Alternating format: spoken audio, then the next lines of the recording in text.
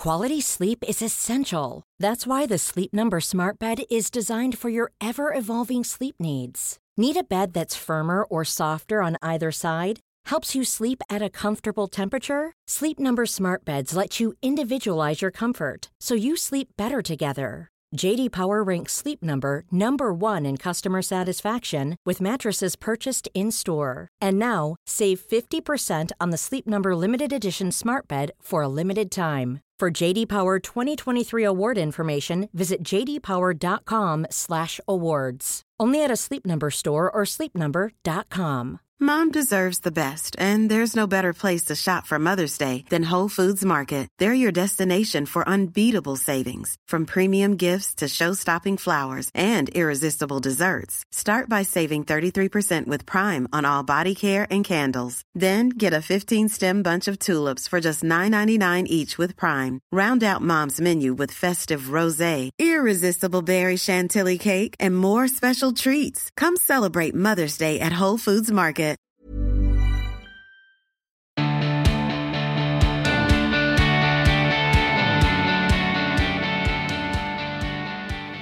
Hello, hi, and welcome to another episode of The Emma Gunn Show.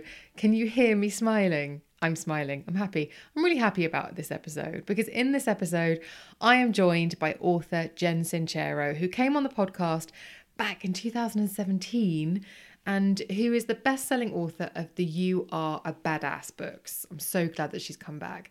Jen's story is that she was making $30,000 a year and not feeling very good about that, her life, her income, or her future. So decided it was time to make some changes that would help turn her life around. And she's now doing extremely well, thank you very much. And she's funneled the process that she went through into her books, which have gone on to help millions and millions of people around the world access their own badassery and optimize their lives. I'm one of them. I read Jen's books when I was in what you might call a precarious emotional mental state. I was not only pretty unhappy in life generally, but I was also underselling myself in work, which meant that I was struggling to keep my head above water financially. And I had reached that point where I couldn't see an end in sight. Everything seemed so helpless and hopeless. I stayed in a state of depression because I could not see a way out. I couldn't see the pieces in front of me that I could put together to change my situation. My internal monologue was incredibly cruel and unhelpful, and I had lost all sense that there was an option to not feel low, inadequate, poor, or useless. I was a great person to be around. I wasn't. I isolated myself. It was fine. No one really got the fallout of that. A combination of things really helped me, including therapy, but her books indelibly etched themselves into my mind, and I use the tools she shares within them on a daily basis to this day, and I will continue to. There's something about the way she communicates that really spoke to me, and I hope it speaks to you too. It's why I'm extremely thrilled that she's agreed to come back on the podcast to talk about her latest book, which is You Are a Badass Every Day, which kind of condenses the principles from the You Are a Badass and You Are a Badass at Making Money books into bite-sized, dip in and outable, invaluable resource. So as I said, I've read both of those books. And every now and again when I'm feeling a bit of a wobble or I think, oh, I really need to get back into them, reading a whole book is one thing, but now she's literally given me all that I wanted, which is something where I can open it up, tap into that mindset, and I'm on my way. It's all good. I can move forward. It's pretty clear, isn't it? I am a fan. I was helped hugely by the way Jen speaks. I just really dig what she does. So to be able to bring her back and potentially share that resource with you, my brilliant listeners, is something I'm really delighted to do. And I know the reason I'm so excited, regardless of my own fandom, is that I know that after her last appearance on the show, some listeners bought her books and found them transformative too. So spreading the badass word is something I'm very happy to do. As I say to Jen in the show, her books are the books I buy and gift to people the most. I have bought this book probably upwards of 30 times for people. If anyone ever articulates to me that they're feeling stuck, helpless, or useless, and they ask for my advice, I will obviously give them my time, listen to them, and offer what I think is helpful advice or opinion. But I also then follow that up by sending them her books immediately. I believe them to be very powerful.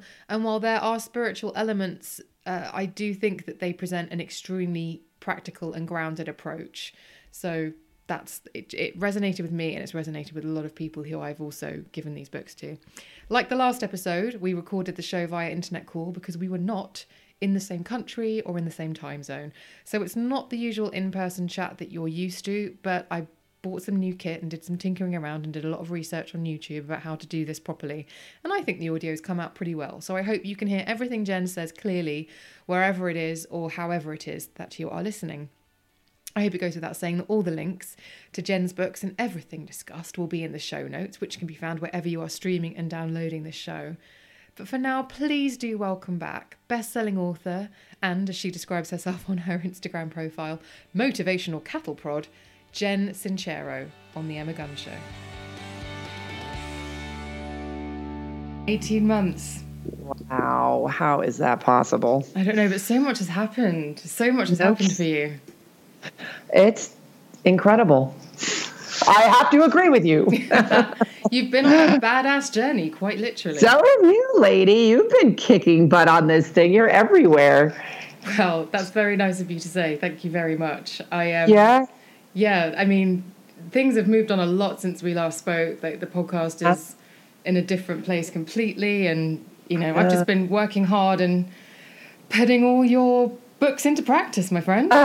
Well, I think you can take credit for it, but it's so exciting. I do. I see her. I was like, man, it's so nice to see. Your name just keeps popping up. So thank you. Well, I'm hustling my ass off. And actually, good. That leads us in very nicely to one of the first things I wanted to talk to you about, because the new book, You Are a Badass Every Day, How to Keep Your Motivation Strong, Your Vibe High, and Your Quest from Transformation Unstoppable is actually everything that I needed. I'm so glad. Because, as you know, and as the listeners will know, when I last had you on the show, I've read both your other books. And I feel that they elevated me. And I wonder whether this was the feedback you were getting, because you've been touring these books around the globe. Yeah. Sometimes if I feel like I'm having a dip, I can't read the whole book again. So I needed a badass buddy, and that's what you made me. Oh, good. That was exactly my intention. A littler one that's easier to carry around even. Yeah, well, exactly. Much easier to carry around. Yeah, well, the big question I kept getting was, I've read the books and I get all inspired and then I slip backwards and my motivation dips and, it happens to everybody. You get all pumped up and then you've got to keep that muscle of pump-uppery strong. So that was the intention of the book. And I had to wonder when I was doing my research for this one, if that's the feedback that you get a lot, and it's definitely the questions that came in from my listeners, like I get inspired, but then I can't follow through. How do you put the boundaries around yourself so it doesn't affect your badassery? I'm not sure I understand the question. Yeah, just how do you put boundaries up around yourself? So that it doesn't drain you, so that other people not being able to maybe follow through. How do you keep your energy high to keep your readers high? I see.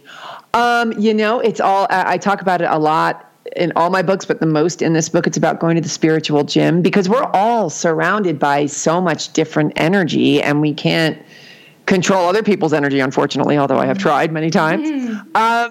So having this spiritual gym practice in place, which is basically reading a self-help book every day, exercising, listening to music that pumps you up, watching YouTube videos, meditating, like whatever it is that keeps that excitement strong and that connection to the belief that you really can do it and that it is possible. Those are confidence and tenacity and belief. All those things are muscles that you've got to literally keep in shape. So there are tools that you can put into place. And the other thing about this is it can be just like 15 minutes a day, where it doesn't need to, everybody's like, I've got so much to do already. I'm trying to change my life. This doesn't add to your day.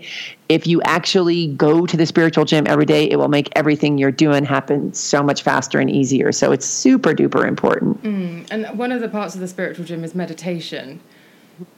And we've talked about that before. And I get this feedback quite a lot from people. And I can really relate to it in that I jump out of bed and I think, right, go, go, go. And all systems go.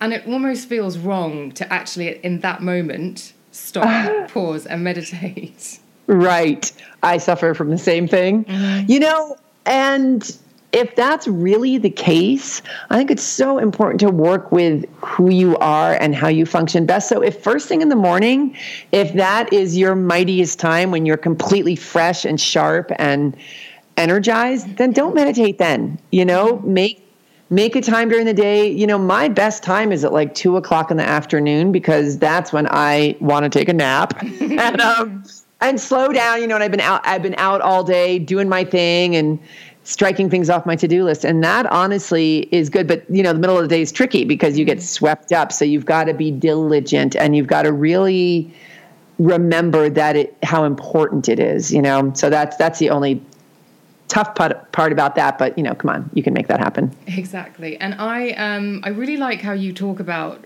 why meditating is so important. And so I wanted to kind of unpick it a little bit for the listeners here. Is talking about unhooking from the conscious mind so that you can separate yourself from the beliefs or negative patterns that maybe you don't realize you're working with. Right. Yeah. And, we tend to, first of all, put much more emphasis on conscious mind stuff in our culture where logical thought and experience and reasoning and, thinking things through is all very, and it's good. I'm not trashing that. But we've got this inner intuition that, how many times have people said, I should have listened to my gut, and we've got this inner resource that we sort of poo-poo and just bulldoze over with our conscious minds. And this inner knowing is the stuff that leads to really kicking ass and taking names in life. And also just to being more joyful because that's your heart speaking. That's your stripped down version of yourself that doesn't have any of the judgments and the, I should do this because my parents told me I should do this, or, it's the pure part of yourself, and you connect to that and get really good at hearing that when you practice meditation. And it's interesting what you say as well about the true version of yourself. And I think definitely on my self-help journey, and I do want to come back to self-help in a second, I had never really asked myself the question, what makes me happy? Yeah. Isn't it amazing? Yeah. But when I asked it, and I don't know if this is your experience, it was really confronting because I had to go, I don't know. Right? Yeah. And it changes. That's the thing that's really blowing my mind. I turned 50 a couple of years ago, and I've always just assumed, being in a band and traveling the world and all of these things, that's what I've done my whole life. And I was like, you know what? I actually want to build a house and have my friends over for dinner and take naps. And that's really, so it changes. And I think it's really important that we take it. Honestly, this is the thing that kills me is it takes literally 5 minutes to sit down and make a list and ask yourself, okay, without anybody else's input, what are the things that really bring me joy right now? And making that list and then, perhaps course correcting to make your life feed that list better. And what if someone's listening to this and they think, okay, I'm going to write down my list, and then they write it and then they start to think about what other people might think of their list? I don't, what can I say? It's the biggest waste of time. Why does what anybody else think? And we live in a very comparative, we love to compare ourselves to others, especially with social media and stuff, but who cares? The thing that I keep going back to that some people might see as a terrifyingly negative thing, but I am obsessed with this idea that we are on a ball in infinite space right now. Right? So we're on a ball in infinite space, and you're going to not do what brings you joy because Sally next door thinks it's stupid. Who knows what this whole experience of being a human being alive on planet Earth is about anyway? It's ridiculous if you spend 2 seconds thinking about it. So that sort of gives me license to just do whatever the hell I want to do because it's all so bonkers anyway. And I don't want to give away too much of the new book, but when I read it, there was a page in the book that I took a picture of and I messaged it and have been messaging it to loads of people. And it's basically, it's a dip in and out book, isn't it? There are some longer passages, but there are also some really nice little nuggets. And the one that I just keep coming back to is, the universe requests the honor of your presence at the raging cosmic bender through time, space, and infinite possibility, otherwise known as your one and only life. What are you bringing to the party? Your drabbled pile of sob stories or your dancing shoes? And that is just perfect because you talk as well in all of the books about this choice that you make and this choice you make to course correct or live the life that you actually want. And when you take it back down to the piece of rock hurtling through the universe, it's kind of much easier to gain perspective, maybe. Right? That's what I'm hoping people are grasping, because that's what knocks me out of my, when I get trapped in minutia and stupid little thoughts and, pity parties and stuff. It's like, come on, really? Let's zoom back and have some perspective on this and go for it. And the thing also that I think is so great about remembering that we are on a piece of rock in outer space is that there is no safety. There is no playing it safe. So that's, I think, what really, stops people dead in their tracks is taking that big leap, taking that big risk, which is what you have to do if you're going to change your life. You might as well do it anyway because you're on a rock in outer space. That was actually one of the questions that came in a lot from listeners, was just saying how important are risks to being a badass? It's everything, because you got to where you are right now by doing whatever it is that you've done. And if you keep repeating the same stuff, nothing's going to change. And I think, we've been told to work harder, which I think is so bananas. And you do have, I'm not saying sometimes you don't have to work hard to change your life, but if you work harder at the same thing, you're just going to get more of the same and be more tired. If you really want to change your life, it's not hard, it's scary, because you've got to take some risk. You've got to spend some money that's terrifying for you to spend, or you have to ask for help from somebody who's terrifying to ask, or you've got to quit that job and create a whole new business that is, it's as scary as hell, but it's not necessarily hard. And I always talk about how there's that fear and excitement are pretty much the same feeling. I feel mine in my gut. And that's what you're looking for. You're looking for that combination of terror and excitement, because that is the bullseye, and that is what really being alive is, because that's when you're just like, whoa, you're going for it. And, we've all felt it. We've all done it. And that, I think, is so exciting. So this whole thing where people are always, fear is the big dream killer. It's like fear is the best compass you've got to figure out what it is you need to do. I listened to a brilliant interview with Jamie Foxx, and he was saying what he says to his children when they say that they're scared of something. And he says, okay, imagine that there's a line on the floor between us, and that line is fear. Tell me what's on the other side of it.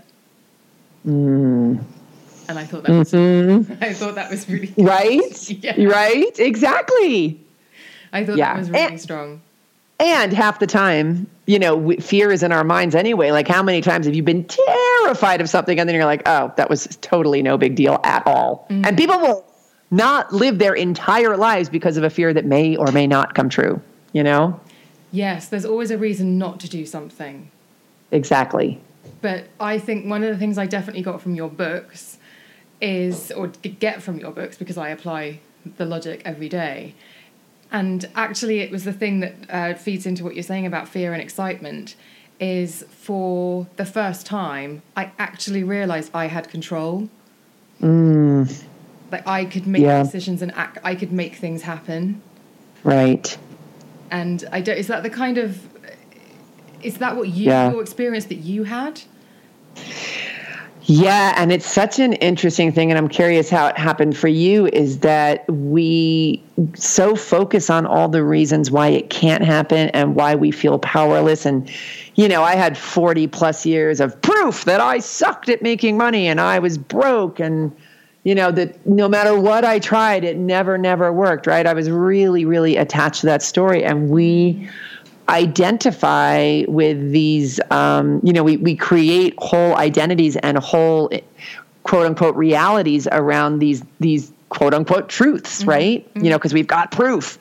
So when you admit to yourself that you actually do have control, it screws everything up, because you've been really digging your heels in about this truth.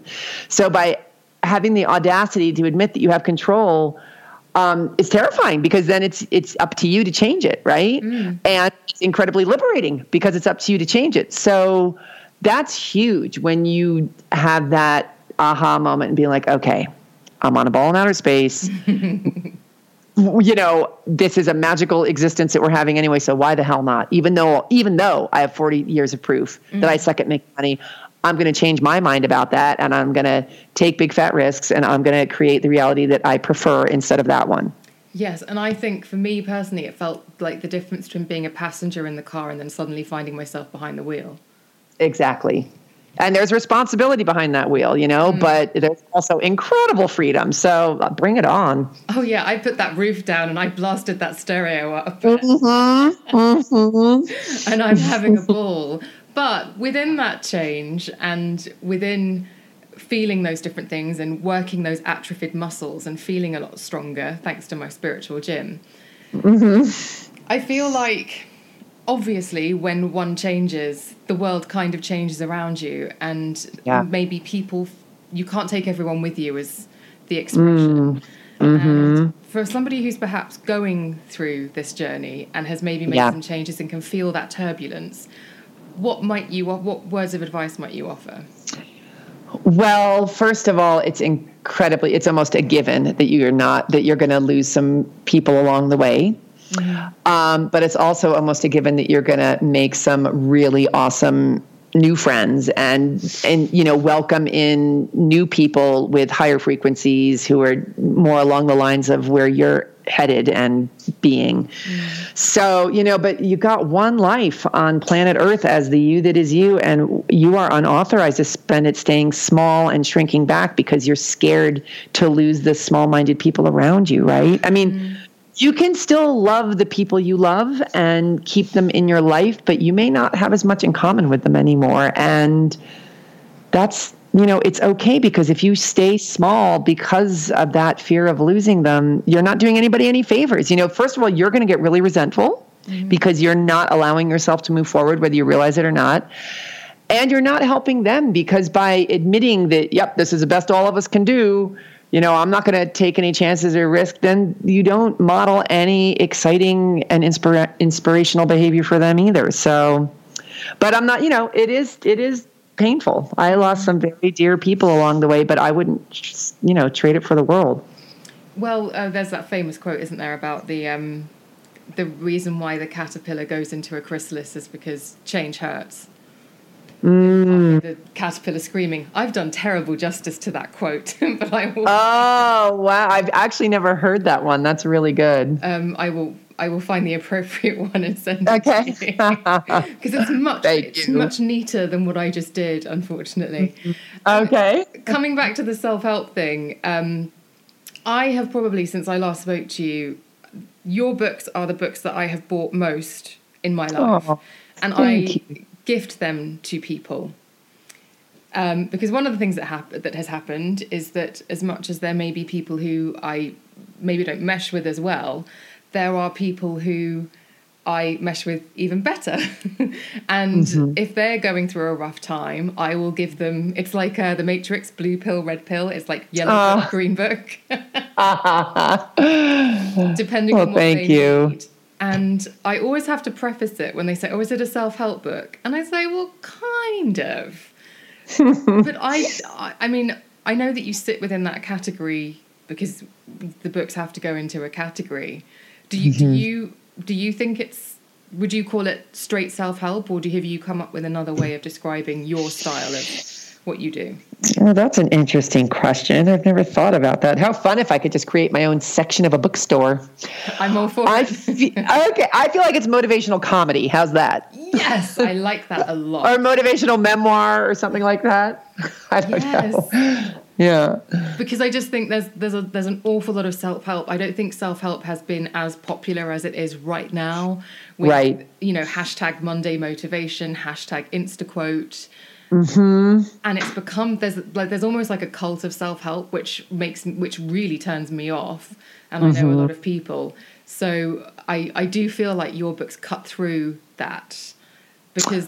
Thank you. That was the intention. And, well, honestly, I got to say, like, all of these sort of more earnest and quieter self-help books have incredible information. Back in the day when I was reading every single one I could get my hands on, they were all really helping me change my life massively. So I don't want to diss them, but I'm a writer, and, I was a writer long before I was a coach. And I, as all artistic people do, the second you see someone else doing something, you're like, I can do that better. So I was, so I'm reading all these self-help books. And I was like, where's the one that I want to read that's got story and curse words and stuff like that. And I was aware of the fact that there were so many people like me out there who were so reticent to pick up a self-help book because it was so goopy and woo-woo. And I was like, God, if I could write something that's a little edgier, maybe more people would receive this incredible information. So that was my good. I've said it before, it's like you've got a cheerleader in the book, but you're not the cheerleader who soft soaps it. Yeah. You'll be tough with us, but it's for our own good. Sorry, but that's what it takes. I really want to talk about being diligent about your thoughts, your feelings, and your words. And my very good friend Tom, who has been on this show in actual fact, we were talking on text recently, and I said something about like, I'm just not very good at relationships. And he just said, Emma, please be really careful what you say. They're like spells. You're casting a spell. Oh my gosh, I love that. I know. And you cover that a lot in the books about reframing your vocabulary and eliminating what you describe or have described as low vibe phrases like I want, I should, I wish, I can't. And for the listeners who maybe haven't heard the previous episode or haven't read the books, I would just like to go into that a little bit. I've definitely found it useful in my own life.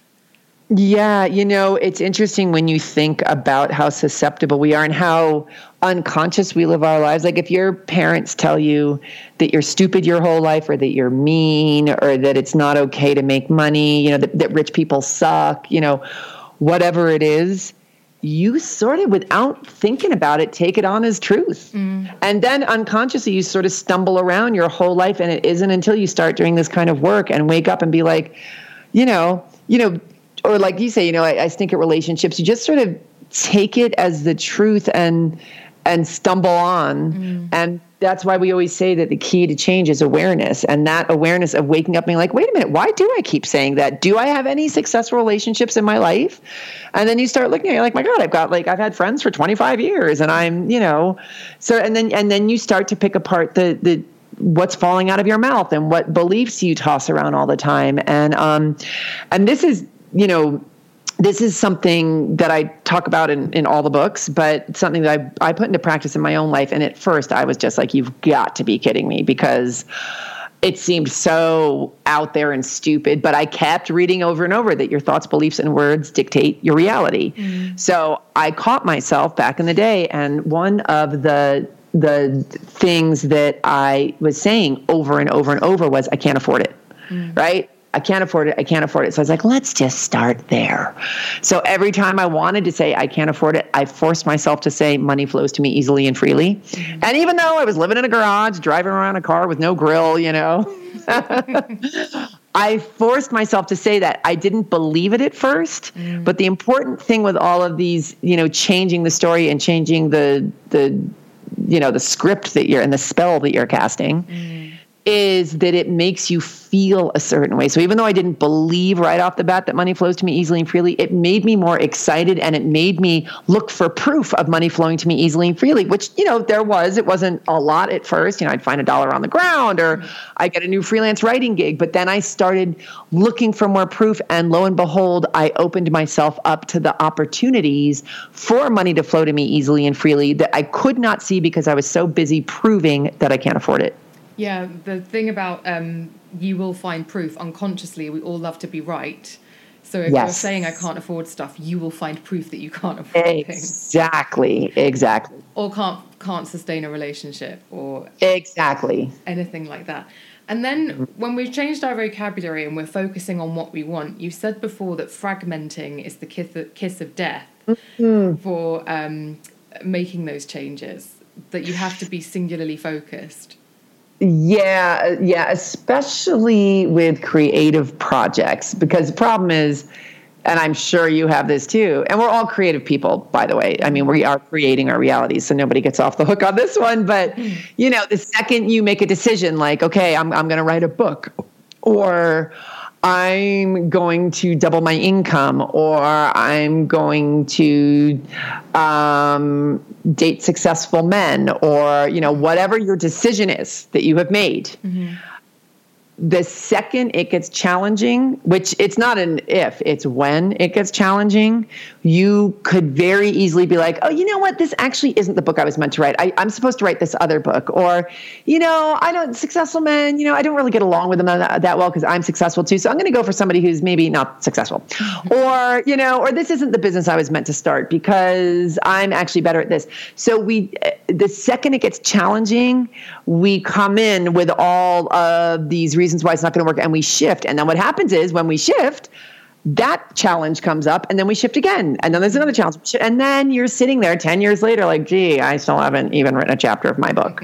So you are unauthorized to change. It is the leading cause of not getting anything done. I am a big believer in that. And the other thing is, the second you make that decision, I call it the tricksters. The tricksters start flowing in. So every single solitary time I sit down to write a new book, I get like 15 awesome ideas for other books. It never fails. Right? So those are the tricksters, just to see how serious you are. So you write them down, and you have to really be aware of the fact that by focusing on the book at hand, then you get to do all those other books, because we all live in, fear of missing out, and fear of missing out makes you miss out, because then you try and do it once and you can't do anything. So I think what I definitely found as well from the books was the sense of being able to roll with the punches, in that if something happened, if somebody said, oh, we can't afford you anymore, or that role's no longer available, I'd go, great, that's because the universe is opening up something even better, rather and that's where absolutely. And that's where the spiritual gin comes into practice, where if you keep reading those books and you keep saying your affirmations and you're meditating, because that kind of stuff can knock you down so fast. So you've got to keep that muscle strong. It's really important. And the people you surround yourself with too are hugely important. Because if you've got people surrounding you being like, yeah, actually, it is really hard to get a job in that field. I'm not surprised you didn't get it. Come on. You do not need that. Well, I do. I must admit, again, James Altucher, who I know you've been on his podcast, he's talked about this, and it's one of my favorite quotes. You are the average of the 5 people that you spend the most time with. Absolutely. Yep. So it's and back in the day, I had to pay for my new friends, because all my friends thought I was joining a cult by going to all these like money-making seminars and reading all these books. They're like, what's up with her? So I paid for my new friends by joining coaching programs. And, there was other people in there who were investing in themselves, who were reading the same stuff as I was, who were really dedicated to changing their lives, no matter how dorky or out there it seemed, But, and I think as well, it's slow change. Quality sleep is essential. That's why the Sleep Number Smart Bed is designed for your ever-evolving sleep needs. Need a bed that's firmer or softer on either side? Helps you sleep at a comfortable temperature? Sleep Number Smart Beds let you individualize your comfort, so you sleep better together. JD Power ranks Sleep Number number 1 in customer satisfaction with mattresses purchased in-store. And now, save 50% on the Sleep Number Limited Edition Smart Bed for a limited time. For JD Power 2023 award information, visit jdpower.com/awards. Only at a Sleep Number store or sleepnumber.com. This is Paige, the co-host of Giggly Squad, and I want to tell you about a company that I've been loving, Olive & June. Olive & June gives you everything that you need for a salon-quality manicure in one box. And if you break it down, it really comes out to $2 a manicure, which is absolutely insane. It's also so easy to get salon-worthy nails at home with Olive & June. The difference between how your nails used to look when you did them yourself and now with the Mani system is a complete game changer. The best thing about Olive & June, too, is it's a quick dry. Dries in about 1 minute, lasts for 5 days, and full coverage in up to 1 to 2 coats. Visit oliveandjune.com/perfectmani20 for 20% off your first system. That's oliveandjune.com/perfectmani20 for 20% off your first system. It's slow change, so you're not going to pick up any of the books and wake up tomorrow morning the fully rounded badass version of yourself. I don't think, but it wasn't my experience. Someone else might have a different one. And I thought it was really interesting that actually that's kind of what happened with the book itself. Like, it was a slow burn, and it hit shelves, and it grew and grew and grew, and it's now 200 weeks on the New York Times bestseller list. Like, it's phenomenally successful. But it's a little bit like one's transformation or transition into badassery. It's the yellow snowball. It's the slow build. Thank you for calling it by its proper name. It can be. Thank you. I think it's personally quite hilarious. It can be. I've had both experiences. I mean, my own transformation, like it was a slow burn in one sense where I had to get to the point where I read I read self-help books for years. I went to these seminars for years. I did all this stuff, but you can have a quantum leap where, the leading up to the point where I had this massive, almost overnight change took a while, but the overnight change was, I've been going to these seminars, and I heard a coach speak on stage, and she helped women with their finances. And, I've been doing the work, but it wasn't when I hired her, when I paid I can't remember if it was a third or a quarter of my annual income, which was terrifying. Put it on a credit card, paid her to be my coach. I ended up tripling my income within 3 or 4 months. And so that did not take long, but I did all this work before then. So you could look at it either way, but you can see massive change almost overnight if you take a big, absolutely bone-chillingly terrifying risk. Yes, I agree. And it will feel terrifying, but that's what you're saying to lean into. Don't see it as a terrifying, seeing it as fear and excitement. As living. And I remember this feeling, and I've had this experience a couple of times where it's almost like you're walking through a different viscosity. Like I almost felt like the air was glue. I remember it so clearly, and it's happened a couple of times when I've done something that's just so out of body and terrifying, where everything slows down, and it's almost like I'm pushing through a membrane. I know it sounds really out there, but I remember that so clearly. I've done it a couple of times, and it's otherworldly because you literally are stepping into a completely new reality. And you could feel, was it resistance you could feel? And did it ever make you take a step back, or was it the kind of resistance that made you push harder to break through?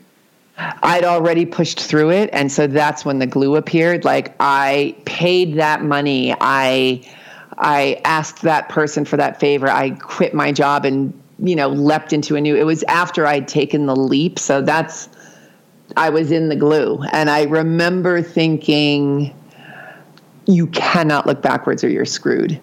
So just keep pushing through the glue, and it's all new and all 100% unfamiliar, but just keep moving forward. I had to put on sort of like the horse blinders.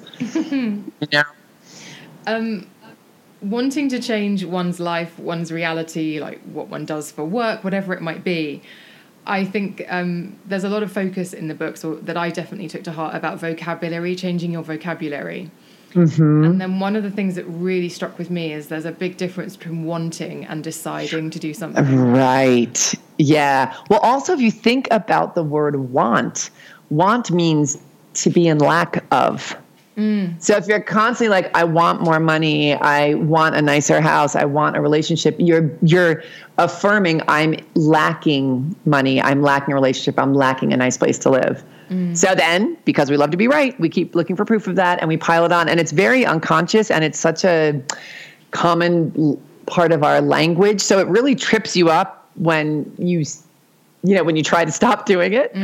But it's important because we really don't realize how susceptible we are to repetition. Repetition is what creates, ruts in our brains and ruts in our belief system. And that's how we see the world around us. So, being in want of something will create more of that. And so this whole thing of wanting versus deciding, this is sort of a different take on want, but wanting is basically trying until it gets too hard or too expensive or too scary. And when you've made that decision, and again, this is what I'm talking about, this glue, right? You've made the decision. When you want something, you try until it gets too hard. And then the second it gets too hard, you are immediately looking for excuses as to why it's not going to work and for good, rational reasons why you shouldn't spend that kind of money on a coach or, you talk yourself out of it. When you've decided, you start looking for ways to make it work. That's how you're serious, is when you start to look for how to make it work instead of for reasons why it won't.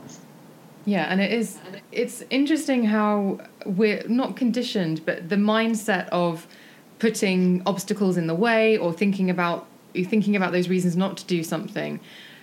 I speak to a lot of my friends and we've all kind of had to recondition ourselves to not think like that.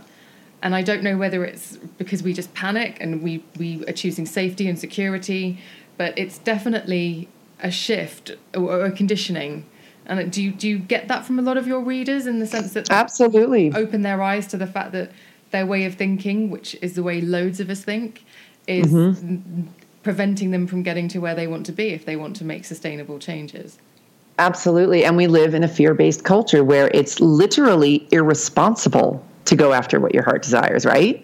Like spending that kind of money is irresponsible, or quitting your job and, starting from the ground up, irresponsible and reprehensible, until you're a success, and then everybody wants to be your pal. So yes, absolutely. We have to go against we have to be strong in the face of not only our own fears, but all the many, many, many layers of judgment surrounding us at all times. And that's why the spiritual gym matters so much. That's why hanging out with people who, instead of, feeding into that irresponsibility, are like, hell yes, go for it. And I'm going to help you. That is crucial. And you got to be on the lookout for it because we are so conditioned to talk ourselves out of stuff rather than go for it. Another thing that's actually been really helpful for me is, from your books, is allowing myself sometimes to have a pity party, knowing full well that it has an end point. Yes. And that might be, as a creative myself, I'm a writer, or I do this podcast. There are days when I just don't have the creativity. And that's when I will say, right, I'm going to go to the cinema. And when I get back, I'll get back to it. But I go in the middle of the day with no one else is there. And I think that's a really valuable lesson. I actually feel like that's really helpful for me to know that I've just got a release valve and it's okay. Yeah. I don't have to be like on it constantly, constantly oh my tracking. Gosh. How exhausting and how fun-free, And I think that is a big excuse not to buy into any of the self-help stuff. Like, I feel like people are like, oh, positive thinking, like, who's positive all the time? Basically, like, self-help's a bunch of crap because nobody's positive all the time. And that's not what we're saying. Have your damn pity party. You got to feel those feelings or else you will grow a tumor. Like, if you repress your emotions, we are emotional creatures. So you have to feel it. You have to feel sad. You have to allow yourself to feel like a big fat loser. You have to have the down times. You've got to feel your feelings or else you're going to get sick. But the difference is Some people stay in that space and actually identify with those feelings and grasp onto them as the truth.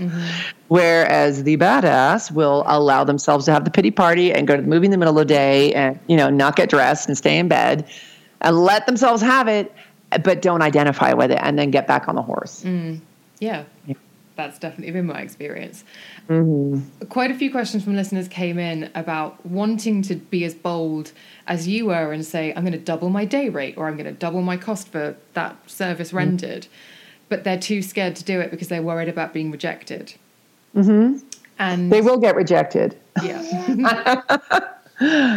So, yeah, big deal. Well, you're on a ball in outer space. Let's not forget, you're going to get rejected. And the people who reject you are not the people who are meant to work with you. I remember one time raising my rates on somebody. It's a long story. It's in the You Are Badass at Making Money book, but I'd been working with this man at like $50 an hour.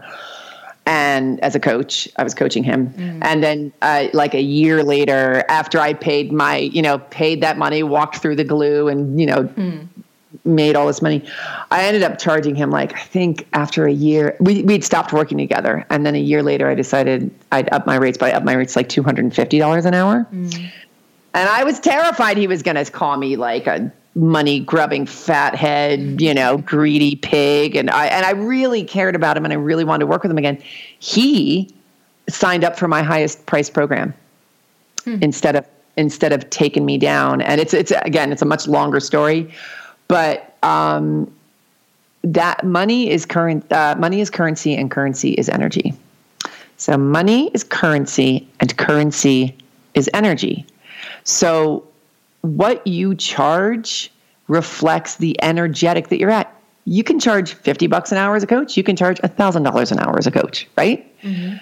Depending on where your energy is at, and the people that you will attract will be at that same frequency. So you are, by doubling your rates, if that's where you feel you're at, and if that's exciting and scary and, feels right in your gut to you, even though it might be terrifying and you're scared of rejection, if that's what you're feeling, that's where you're meant to be. And if you're really in it, you will start to attract the people you're meant to attract. So yes, you will absolutely lose clients and get rejected, but you will start taking on new ones who are ready to rock and roll. And I'll tell you, when I did that with this man, I was the best. I was like super ninja coach because I was so terrified of that new price. I was like, oh my God, I got to really show up for him.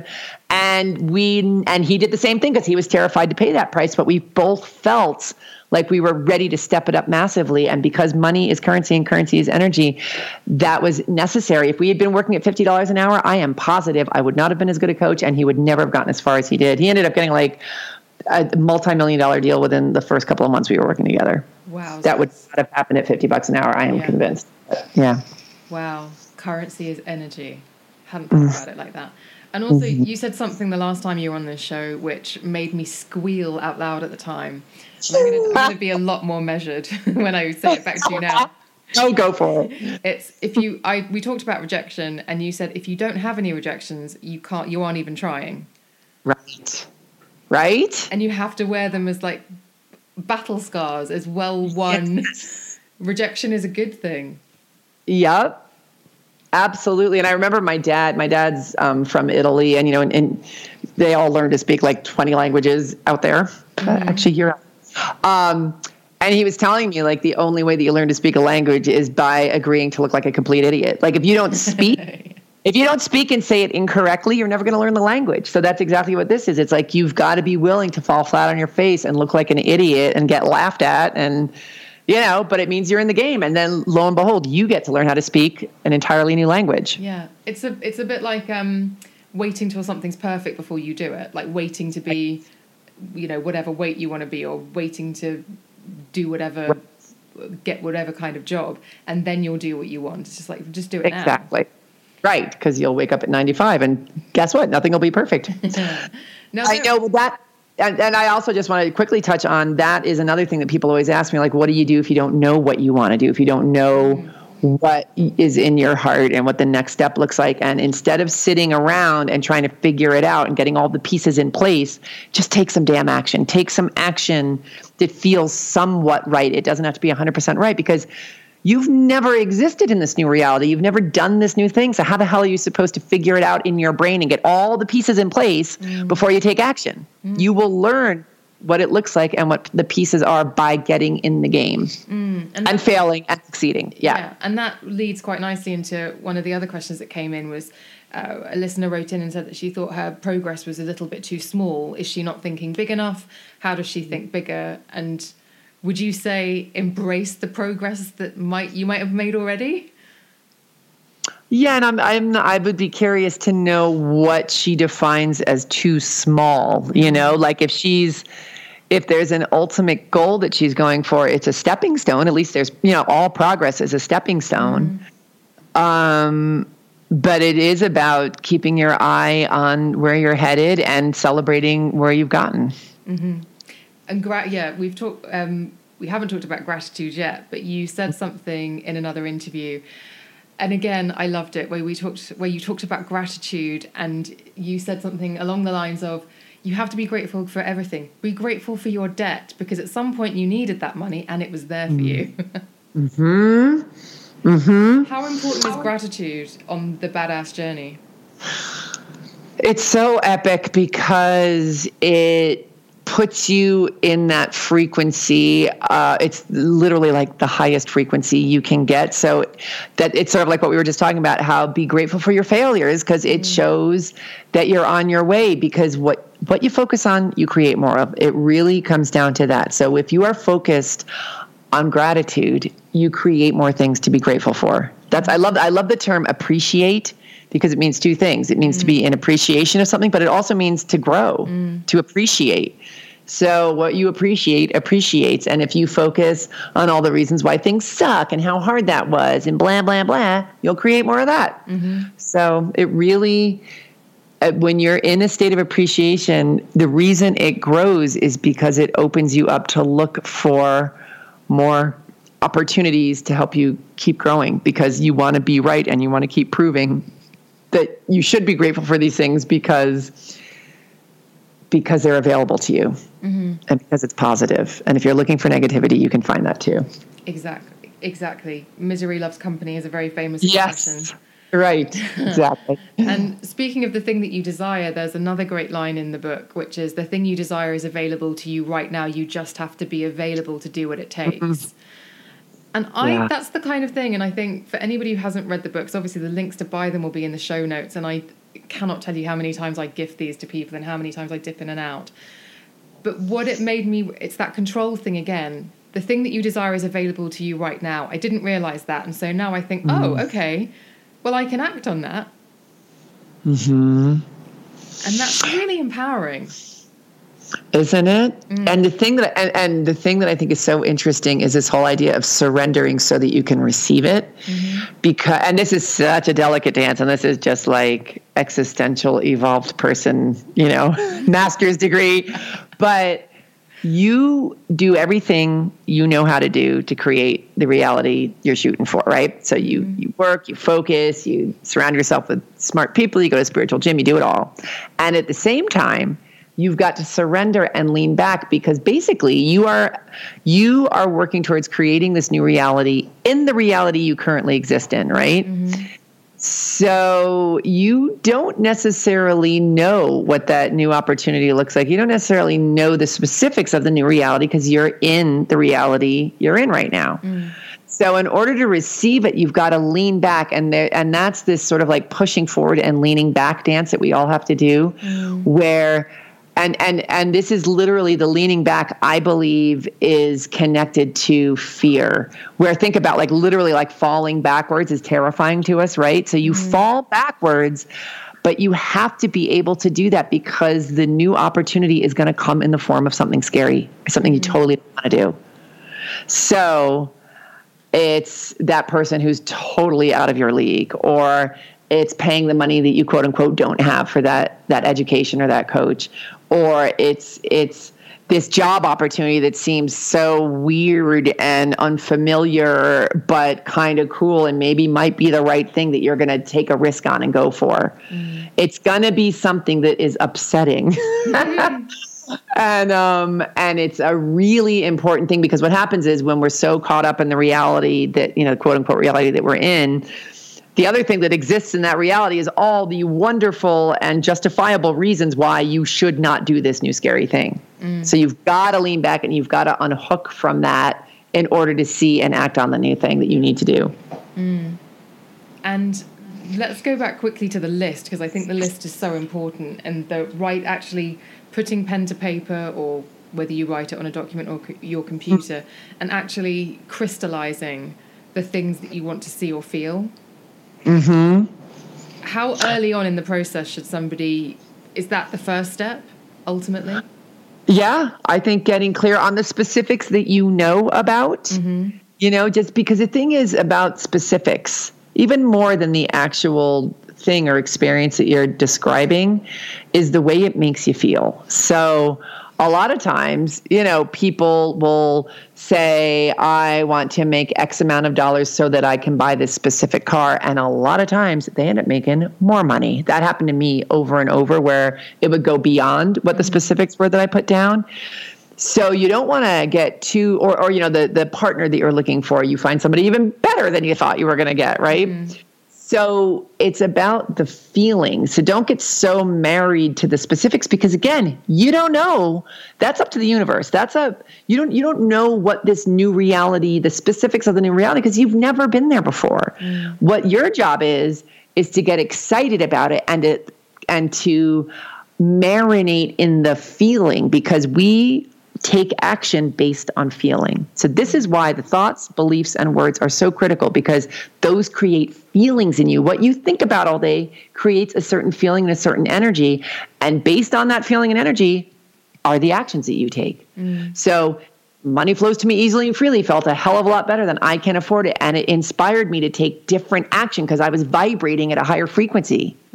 Right? So even though I didn't know the specifics of what the hell I was going to do to make money flow to me easily and freely, I did what I knew how to do and stayed attached to that feeling, so that when the big scary opportunity came in, even though I was like, oh Christ, that is the last thing I want to do, because I had that excitement at my fingertips, instead of immediately pulling in all my excuses as to why I shouldn't and why it was a bad idea and how I was going to lose all my money and how it was going to suck and blah, blah, blah. I went for it and figured out how to make it happen. It's crucial. I get a lot of messages from people who are in office jobs. So they maybe have a manager or an editor or whatever it might be, and they're not particularly happy in those roles. They kind of feel like they're on the Groundhog Day grind. And they try to change their behavior in order to make it better ultimately. And I wondered if you had any insight on how to improve that situation, or whether... Yeah, sorry, go ahead. No, that's okay. I mean, at the end of the day, when you work for somebody else, they determine your paycheck. So if it's about finances, you really are beholden to whatever they want to pay you. However, that does not mean that you are a victim and you're stuck and whatever. There are so many miracles that happen in office situations where the better your attitude, like think about it. Wouldn't you rather work with somebody who had an awesome attitude, who was enthusiastic and sunny? You would want to give them a promotion. You would, if they came in one day and was like, you know what, I have a great idea on how to make this company more money. I think we should expand in this direction. Like, you just never know, but you are going to get so much farther based on your attitude. Right? It's an energy. We're energetic creatures. So yeah, having a good attitude is really important. And if you really hate your job, go get a new one. You're on a ball in outer space. You got one shot at this thing. So, but in the process of getting a new one, be damn grateful for the one that you have, for giving you money, giving you security while you're out there looking for the new thing, giving you experience, introducing you to people. Yeah. It's all about energy. Yes. And I was chatting to one of the listeners on DM the other day who was in that situation and just saying, I just want to quit, but I don't know what will happen. And I just said, and I think this is channeling you a little bit. I said, you will make it happen. You'll make it right. Yes. Yeah. And do something scary out of your comfort zone if you really And just to be clear, like I love my quitters. I love the people who quit the jobs they hate and go for new ones. But I also know what it's like to be in such financial struggle that you kind of are crippled by it, because it's so, not having money is incredibly terrifying and debilitating. So I actually am a very big believer in keeping that day job that you do not like while you create the new reality instead of, and conversely, if you can quit and you've got a good sized nest egg, quit and go for it. But money is real, and money is a tool that we need to not have a gorilla on our chest of terror and, stress, because we use it every single day. So get your numbers in place, man. Like, this whole money thing, especially people, the specifics around that are critical. Money is numbers. So figure out exactly how much you need to make every month to live and look for a new job. And then if you've got that, then, just be smart about it. That was but I think money is something that we can sort of hide from. And, you get a credit card statement through, or your phone pings to say your statement's due or whatever.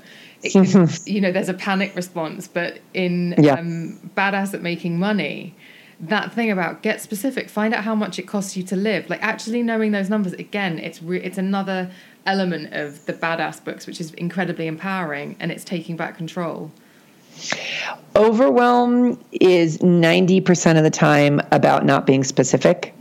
We just automatically go into the state of overwhelm about money, about things we have to do, about how hard it's going to be to change our lives. Meanwhile, when you take the 4 minutes it takes to sit down and figure out the numbers, figure out your to-do list, it's almost never as bad as we make it. You know what I mean? Sometimes we do bite off more than we can chew. So I'm going to give you the get out of jail free card for that one. But honestly, most of the time people are flipping out about something, it's pretty easily solved. You've just made money the bad guy. You've made, crushing debt the bad guy. And it's like, actually do the numbers and figure it out, and you will be great. Yeah. What a fantastic note on which to end. And I will let the listeners will obviously know that all the links to the books, including the new one, You Are a Badass Every Day, which honestly, I think I might have to just carry it around with me all the time. I love you, Emma. Well, you know that I'm a huge fan, and I like, when I'm not exaggerating when I say I gift this book to so many people, because it made a massive difference to my life at a time that was incredibly tricky. And I know that it makes okay. I don't know how you are about public displays of emotion, but the first time I was supposed to podcast with you, I told the PR that I was stuck in Newcastle. I wasn't. I was suffering terribly with panic attacks and anxiety, and I was on the floor of my flat crying. Aww. And so, but it was fine because we were able to do a Skype. And there were many things and I always say, in the darkness, something caught my eye, and it was a yellow book. And it was incredibly helpful to me. That, what with therapy, there's an amazing quote that I heard RuPaul say on his podcast about the internal saboteur is trying to get you alone so it could kill you. And that woke me up. Anyway, the point I'm trying to make is I do think that your books can change lives, but I also think that your books can save lives. And I believe that. Oh, Emma. So thank you so much. What a sweet thing to say. No, thank you. And I just want to, say to everybody listening, first of all, how brave are you? And look what you've done. You are living proof that you get to create an awesome reality for yourself. So way to be an incredible inspiration to everybody, Next time you're in town, the drinks are on me. How's that? Okay, lady. I will take you up on that.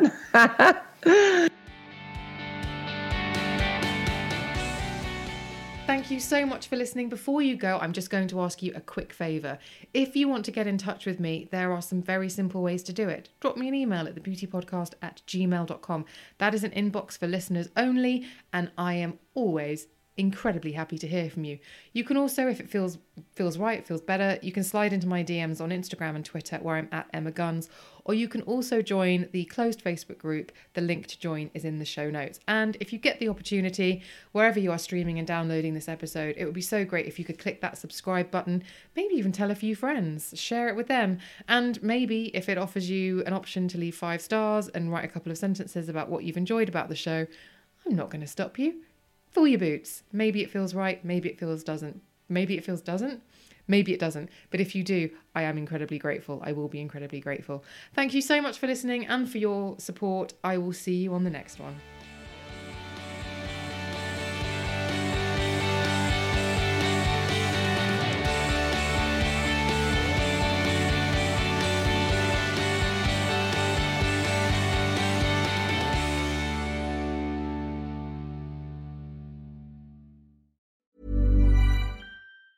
Hi, I'm Daniel, founder of Pretty Litter. Did you know cats tend to hide symptoms of sickness and pain? I learned this the hard way after losing my cat, Gingy. So I created Pretty Litter, a health monitoring litter that helps detect early signs of illness by changing colors, saving you money and potentially your cat's life. Pretty Litter is veterinarian developed, and it's the easiest way to keep tabs on your fur baby's health right at home. Go to prettylitter.com and use code ACAST for 20% off your first order and a free cat toy. Terms and conditions apply. See site for details. Planning for your next trip?